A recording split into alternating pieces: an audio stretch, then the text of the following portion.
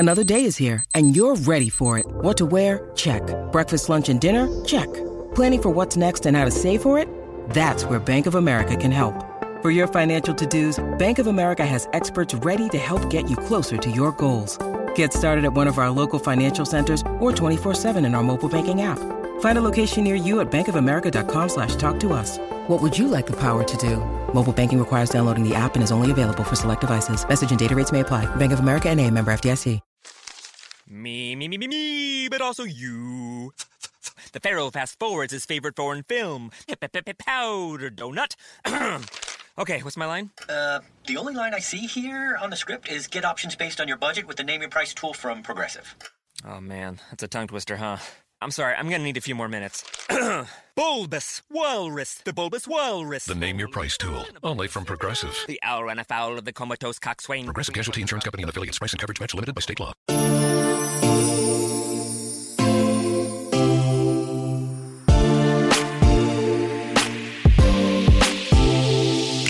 Welcome to Is This Real Life? A podcast that relates the quirkiest aspects of pop culture and reality TV to our own lives. I'm your host, Mandy Slutsker. Let's get to it.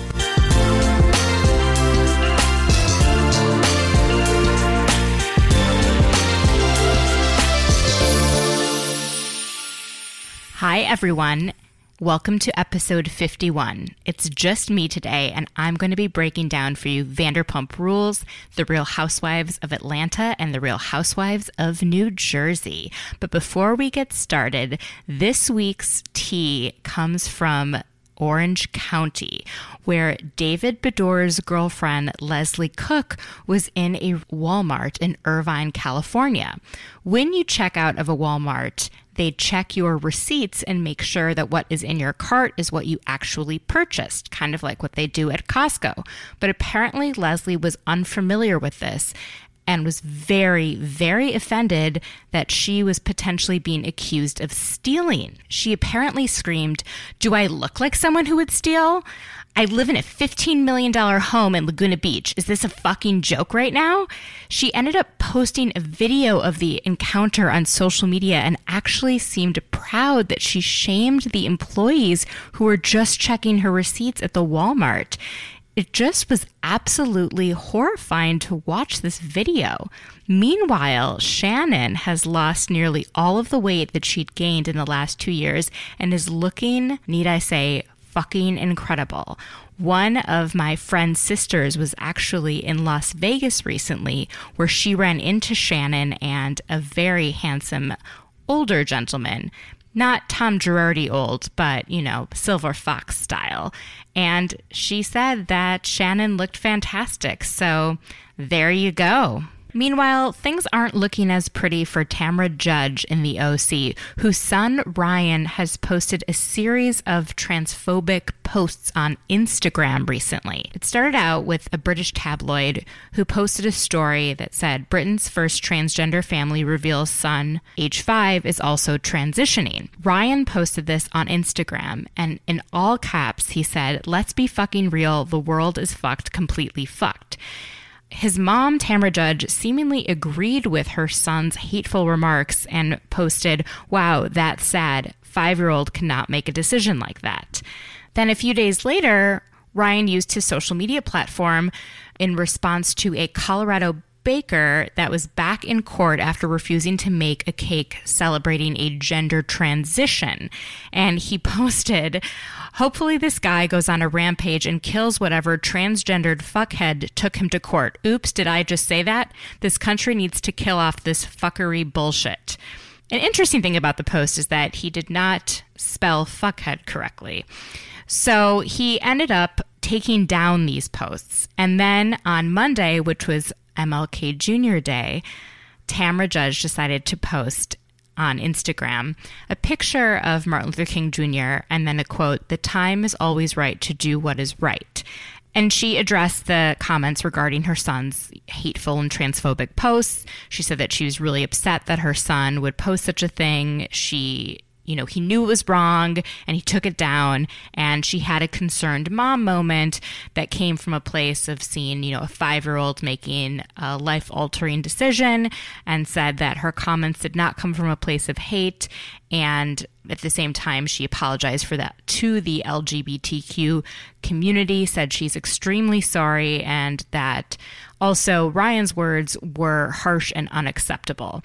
Now, this is not the first time Ryan has had run-ins with being unacceptable. He was previously arrested for domestic violence a couple years ago against the mother of his daughter, and appears to be a general all-around douchebag.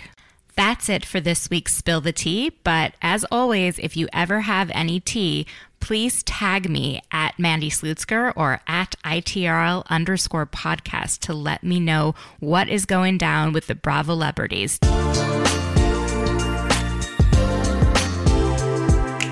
Now, this week's Vanderpump Rules episode was stocked full of drama. It starts out with Billy Lee holding a brunch at SUR. James Kennedy comes up to Billy and thanks her for having his back. Now, at this moment, Kristen and Katie come in to just have brunch before going to Stassi's OOTD Day party, which we'll get into in just a bit. Billy Lee clearly hates Kristen, says that her energy smells like dog shit. Billy ends up going up to their table and confronting Kristen and Katie, telling Kristen that, you know what, I work here now, not you, and you're toxic, and James is my friend, basically is what she said.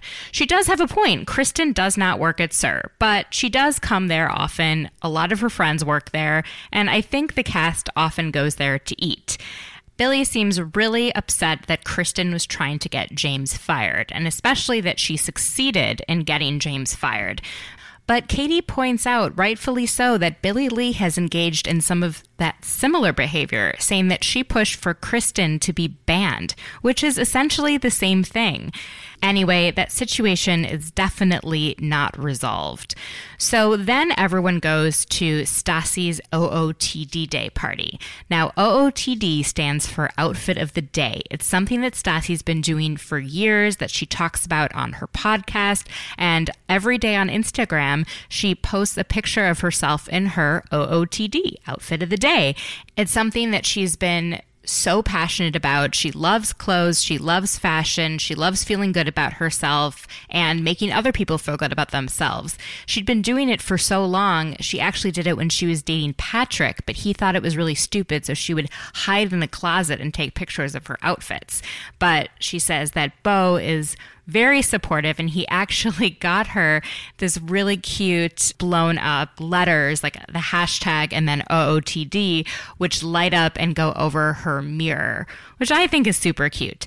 So anyway, she talks about OOTD all the time, and Beau suggested that she make it a national holiday. So she went ahead and did this. So I Googled this, and she has a website. It is www.nationalootdday.com. So outfit of the day, day.com. And it is celebrated on June 30th, created by Stassi Schroeder. It celebrates self-love and personal style by encouraging everyone to confidently post their OOTD. Now, before the party starts, Beau does ask Stassi about her mom, something that we talked about at length in the last few episodes. And she says that she thinks she needs a long break from talking to her mom. And I definitely agree. Her mom and her have a very unhealthy relationship. And I hope that maybe taking just a little bit of time apart, they can find healthier ways to engage with each other. So the party starts, and Brittany is a nervous wreck because last week during the staff meeting, she spoke her mind for the first time, and apparently she's not able to do that. She said that she was upset that Lisa or the staff at SUR or managers were even considering money when it comes to firing James Kennedy, meaning how much money he was bringing into SUR by DJing on Tuesday nights. and that, what about her feelings and how she feels, and shouldn't she feel comfortable coming to work? And I think those are all valid points, but Lisa just didn't really want to hear them at the moment. Then when Brittany approaches Lisa, Jax kind of makes everything a lot worse by joining in on the conversation and eventually ends up apologizing to Lisa because he used a bad tone with her. Now, Brittany says something really interesting in the confessional at this point. She says that she always thought that she made Jax look like a better person or look better just by dating him because she was so nice. She doesn't say this exactly, but this is what she's implying. But now that they're engaged and she's his fiance, when he acts like this, he actually makes her look worse. Now, I have no idea what the difference is between when they were dating and now that they're engaged, that she would make him look better or he would make her look worse. I don't know if it's maybe now that she agreed to his proposal, that she is complicit in his behavior. I have no idea where she's coming from with this, but just thought it to be really interesting. So after the OOTD Day party, all the girls go over to Katie's apartment to plan a girls' night in, which is going to replace See You Next Tuesday, which James Kennedy hosted on Tuesdays. And Jax ends up barging into Katie and Tom's apartment and complaining about how Lisa was talking to Brittany. And then when people were talking to him, he just kind of got angry and said, "We're getting married. Everyone just deal with it." Because apparently Brittany and Jax can't handle any criticism of their relationship.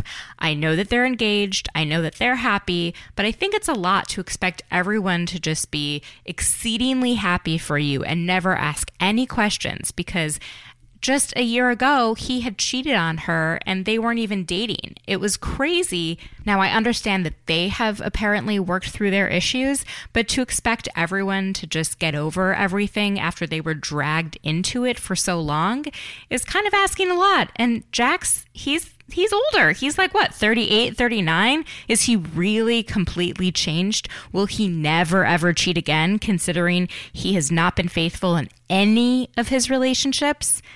So when Brittany gets there, Katie asks her about what's going on with Jax, since he just kind of yelled at everyone and stormed out.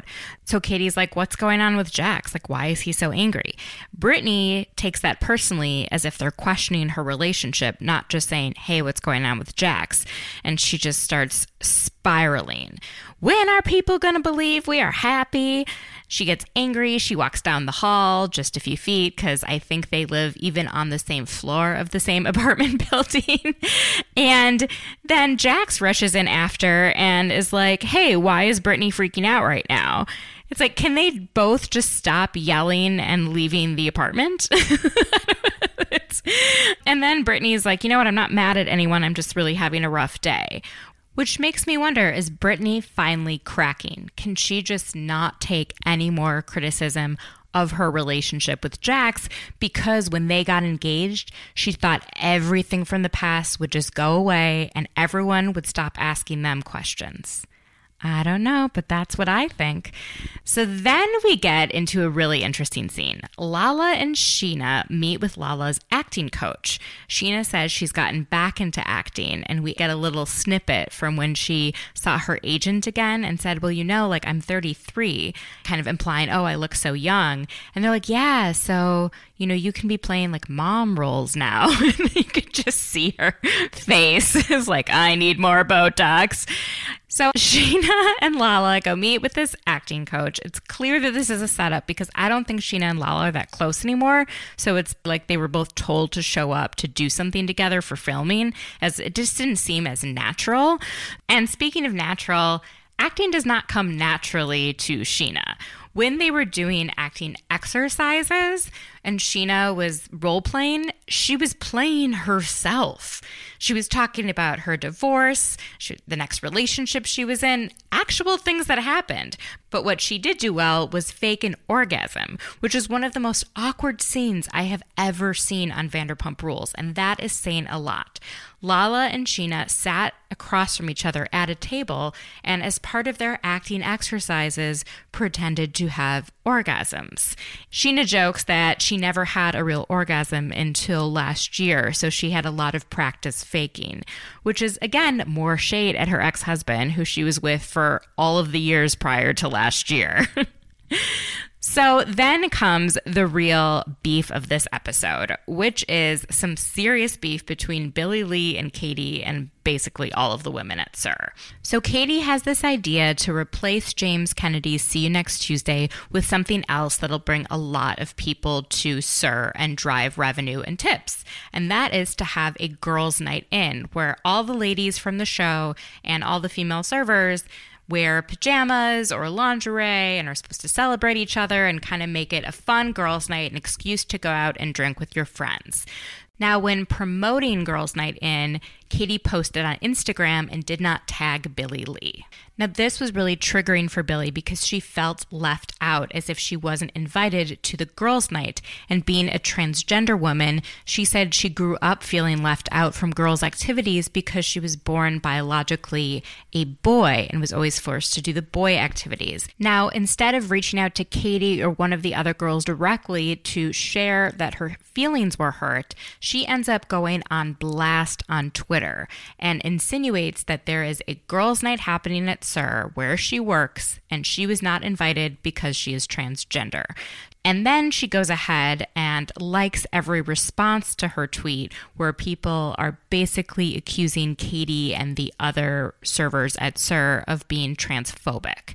So this sends Katie off. She is so mad. She's like, this has nothing to do with Billie Lee being transgender. It's because we're not friends and I didn't invite her to do the planning. It doesn't mean she's not invited from the actual party that we're putting on, which is at her work. She's working that night. She's there.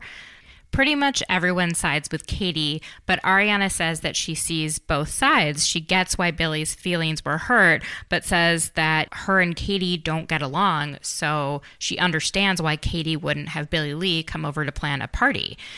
I think Ariana is the only one getting the nuance here, which is that this was deeply triggering for Billie, but the issue that Billie doesn't seem to be getting is that she could have handled it much differently. Instead of making assumptions and going on social media and saying terrible things about Katie and the other girls, she could have just gone directly to them.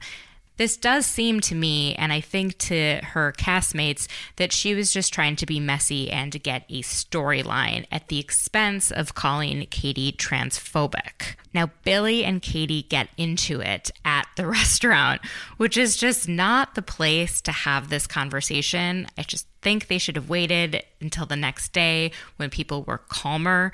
And Billie accuses Katie of having cis privilege.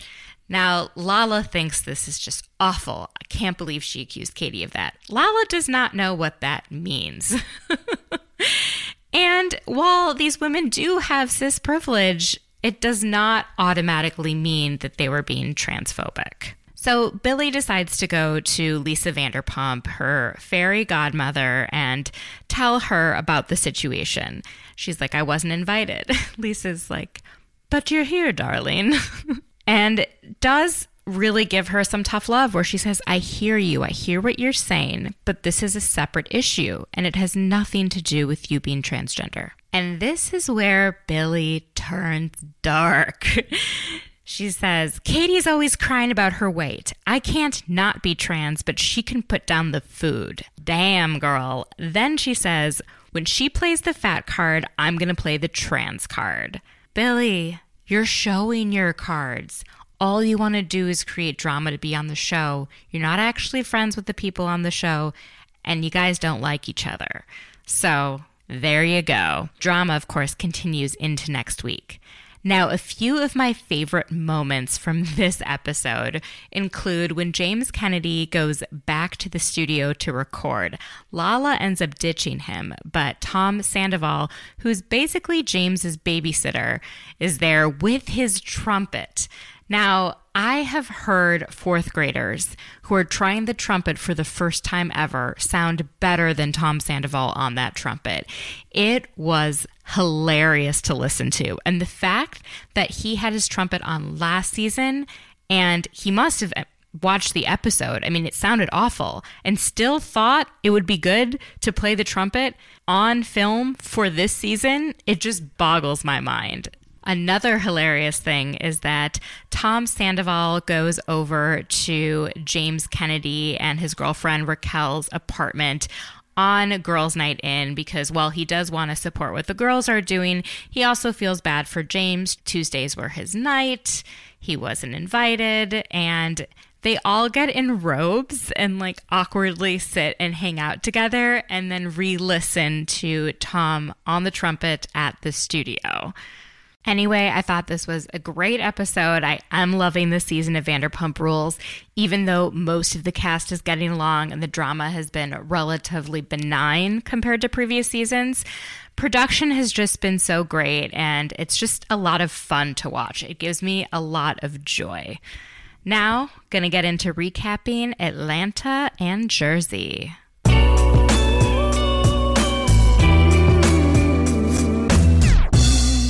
Now, this week's Real Housewives of Atlanta starts in a dungeon. Kandi is shooting a video for her dungeon party / variety show. Now, this dungeon party is about Kandi making light of and making something positive out of the rumor that was on a couple seasons ago that Kandi and her husband Todd wanted to drug and assault Portia in a dungeon in her basement. So crazy, I know. Anyway, so she's throwing this dungeon party, and Ava comes to visit her at the video shoot for said dungeon party. Now, the skirt that Ava is wearing, it looks like the cloth that you would put under your car when it's leaking oil. It was the most disgusting, old, raggy skirt. I just couldn't believe she was wearing it. Anyway, Ava and Kandi talk about the hibachi night and where Portia confronted Ava about her being messy and shady. Kandi kindly tells Ava, you know what, you say one thing when we're alone or when you're alone with someone, and you say another thing in a group. And basically, you do things that are taken as shade. We all could use a friend like Kandi. Then the ladies head off to Tokyo for a celebration of Ava's bachelorette, since she didn't invite the ladies to her actual bachelorette party in Miami. Now, only Kandi and Shamari are dressed appropriately for what I would guess is about a 14 or 15 hour flight.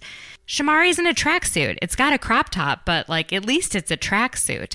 I cannot believe when these women show up in heels for a flight, for a 14, 15 hour transcontinental flight. Are you kidding me? Now, everyone shows up with at least 4 or 5 bags. I think Nene had 6, but only Marlo's bags were lost, which is so funny because she is nothing without her clothes. And she's so angry that she's quiet and not even doing anything the rest of the episode. So they get to Tokyo and they're picked up and they're in this van on the way to their hotel. And Cynthia mentions that she was thinking about getting another tattoo in Tokyo. And Portia suggests, oh, you should get one to match with Chris. To which Cynthia replies, who's Chris? Portia forgets Cynthia's boyfriend's name, which is Will. Definitely not Chris. Then Portia mentions that she matched one of Dennis's tattoos, which is a heart, a cross, and a $sign behind her ear. Kandi jokes in the confessional that Portia's definitely not dumb since she didn't get Dennis's name tattooed. So then they get to the hotel and have dinner and meet a woman named Aya who is going to be their tour guide. Ava says they have to get a tour guide because she was arrested in Tokyo due to a quote-unquote cultural misunderstanding. They apparently thought she was a prostitute when she was really there modeling. Anyways, Aya, the tour guide, tells them that they need to be punctual and that it's a sign of great disrespect in Japan if you are late to things. So at this dinner, Ava starts out by saying, you know, this is a bachelorette trip. I apologize for not inviting you to Miami, especially to Nene. And I think I want to set the tone well for this trip, but I think it's important that if anyone needs to get anything off their chest, they do so now. So I'll start with Portia. It's like immediately she just shifts away from this positive attitude to going after Portia. She says, I like you, but out of nowhere at the hibachi, you called me shady. You put me on blast in front of everybody. I thought we were friends. And I felt that it was a character assassination. Ooh, those are some fighting words. Portia gives examples of how Ava acts fake and tells her not to play the victim. And gives an example, such as, you talk about Shamari like a dog. And then Marlo steps in, saying, I heard you talked about me like a cat. Cynthia has to explain to Ava that, meaning worse than a dog. Marlo says Ava's extra nice in person, but talks behind people's backs. In the end, I think Ava just had to acknowledge, okay, maybe they have a point. I don't know, that conversation ended when Portia stepped away from the table with Nene and said, I want to tell them that I'm pregnant now. And here's my idea. There's a big gong over there. So we're going to ring the gong, and then I'm going to teach the ladies how to say I'm pregnant in Japanese. So the ladies find out that Portia is pregnant, and everyone is really, really excited for her. They know how badly she's always wanted to be a mom. Then Ava announces about rooms, which we all know is a huge thing on Housewives trips. Who is staying where? Who gets the best room? Well, Ava is smart. She gives everyone the exact same hotel room so that no one's is better than the other. Now, the following morning, Ava gets some pretty bad news from her mom. She just lost one grandparent recently, and now her grandfather had a heart attack and is on life support, and her mom is saying she doesn't think he's going to make it. She's in tears in the confessional. She says that her grandpa was the son of a sharecropper, and they were very close, and she's just devastated that he will be gone soon. She ends up going to Candy's room just to talk and feel a little bit better. And Candy tries to comfort her, but I actually don't think Candy is the best person to comfort in this situation. She explains that she lost her brother at such a young age that she thinks she's really numb to death. And she also has this view, that God takes people when it's their time, which is a view that I think is just, I can't stand it. So I would get really frustrated. But she does, hug Ava. And I think, Ava feels a little bit better, gets it together so they can meet Aya at 11 a.m. to start their sightseeing tour. Nene is 34 minutes late, and Shamari and Marlo are 47 minutes late. You can tell this tour guide is going nuts. She cannot even understand why people are so late, especially since the only thing she told them to do. So when they're on the bus, Candy tells the other ladies that they need to cheer up Ava because her grandfather had a heart attack, he's very sick, and he's likely not going to make it. Nene mentions that she also needs cheering up. Things have been going on with her husband Greg, who's sick with cancer. Usually, her and Greg text each other when their flights take off. But she was texting before her flight took off, and he wasn't responding. And then when he did, he was frustrated with her and annoyed. And she says she wanted to go through the telephone and choke the fuck out of him. Nene, always away with words. She's saying that she's kind of all over the place. Marlo is still pissy that her luggage hasn't been found, and especially that no one called and asked if she needed anything, such as panties or deodorant. Finally, everyone's on the bus, and they go to a temple. It's the oldest temple in Tokyo, and they're told their fortunes. While they're there, Nene ends up making a weird comment to Tanya about her partner Paul, and maybe you'll marry someone other than him. At their next meal, which is sushi, which many of them actually don't like. How could you go to Japan and not have sushi, please? The situation of Tanya and Paul comes up, and Portia asks if they're married. And she said, no, we're not. We've never gone to get a marriage certificate.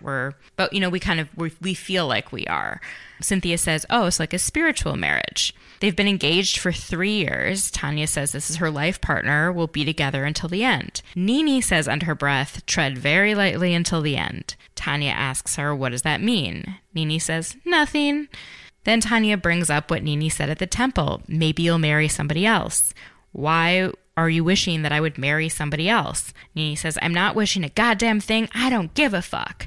And they start yelling at each other, and then it flashes to be continued. Now, it's pretty obvious what's going on with Nene. She is slowly losing it because she's been the main caretaker for Greg, who is sick, and it is weighing heavily on her, and she doesn't have an outlet. So she is just willing to take it out on anyone. And she is angry. And we see her storming off next week threatening to go home early. It'll be interesting to see. Now on to New Jersey. This episode started off kind of slow, but man, did it end in a crazy place. So we finally get to see Teresa's fitness competition. She finally tells her husband Joe about it, and he's saying that he hopes she wins, and she thinks maybe he's changing in prison because he probably wouldn't have wished that she won something before. So sad. The ladies, led by Margaret, go to a jeweler to buy a necklace for her and get it handmade that in diamonds it says strong. We then get to see Frank training Teresa, where they have a really interesting conversation about Frank and Dolores, who are ex-spouses but still live together and are best friends. Teresa tells Frank that she's worried that Dolores is using him as a crutch, meaning she's not moving on with her life. Maybe she's just still holding on to Frank and it's preventing her from moving forward. And he says, honestly, it would devastate me if I was in her way preventing her from moving forward. He also thinks that he uses her as a crutch as well. And he says there's nothing I want more than to see Dolores happy. And he plans to talk to Dolores about this. We don't see it later this episode, but I'm sure we'll see it in future episodes. Then we see Melissa and her two sisters and mom go out to dinner, where the sisters plan to tell the mom that they think there is a love child from their father. So the sisters get the mom drunk before dinner, and Melissa's sitting there sober and visibly annoyed. She says that she misses her dad, who has passed, but has a lot of anger at how he treated her mom, insinuating he cheated on her mom a lot, and her mom didn't always know where her dad was.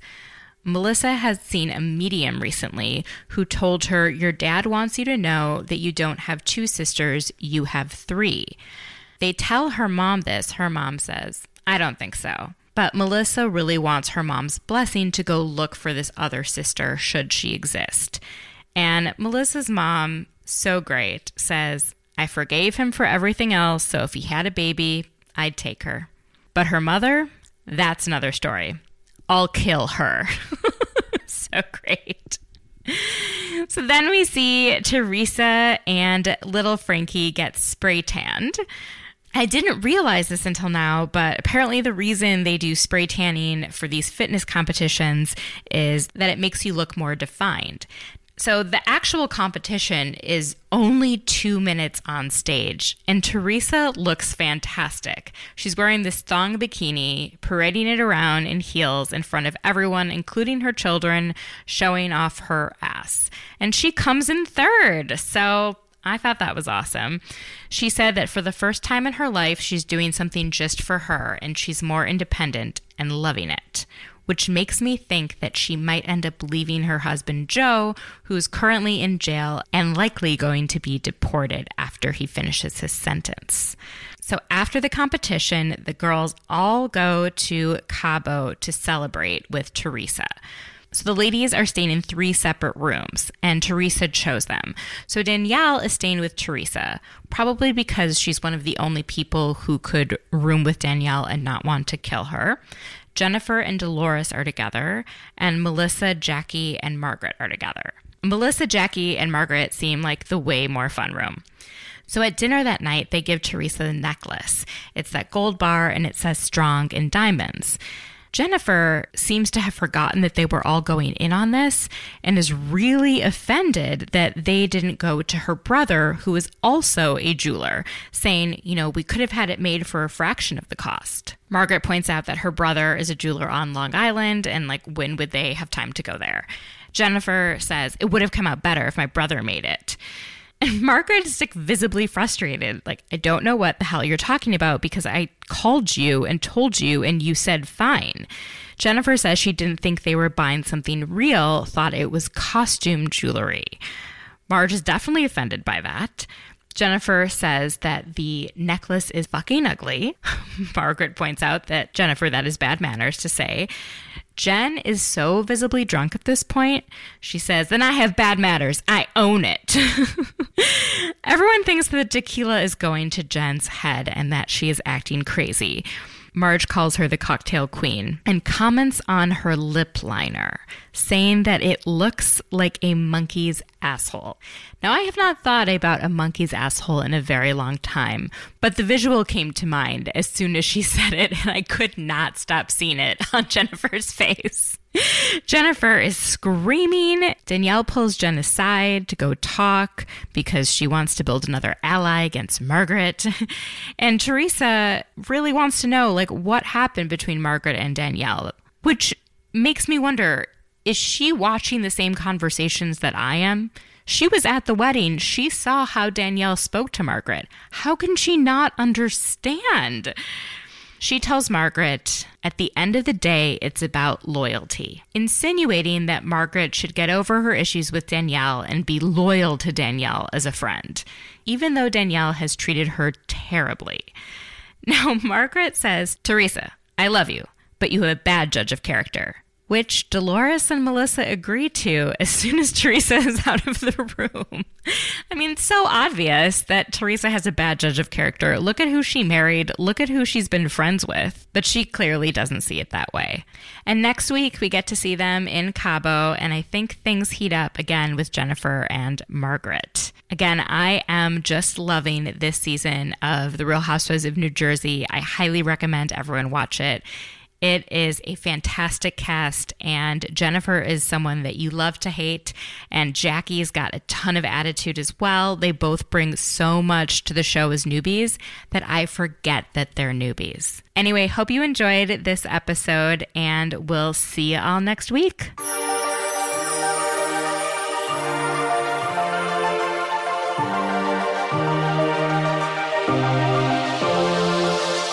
So that's it for this week's episode. Please be sure to subscribe and follow on Twitter and Instagram at ITRL_podcast. See you next week.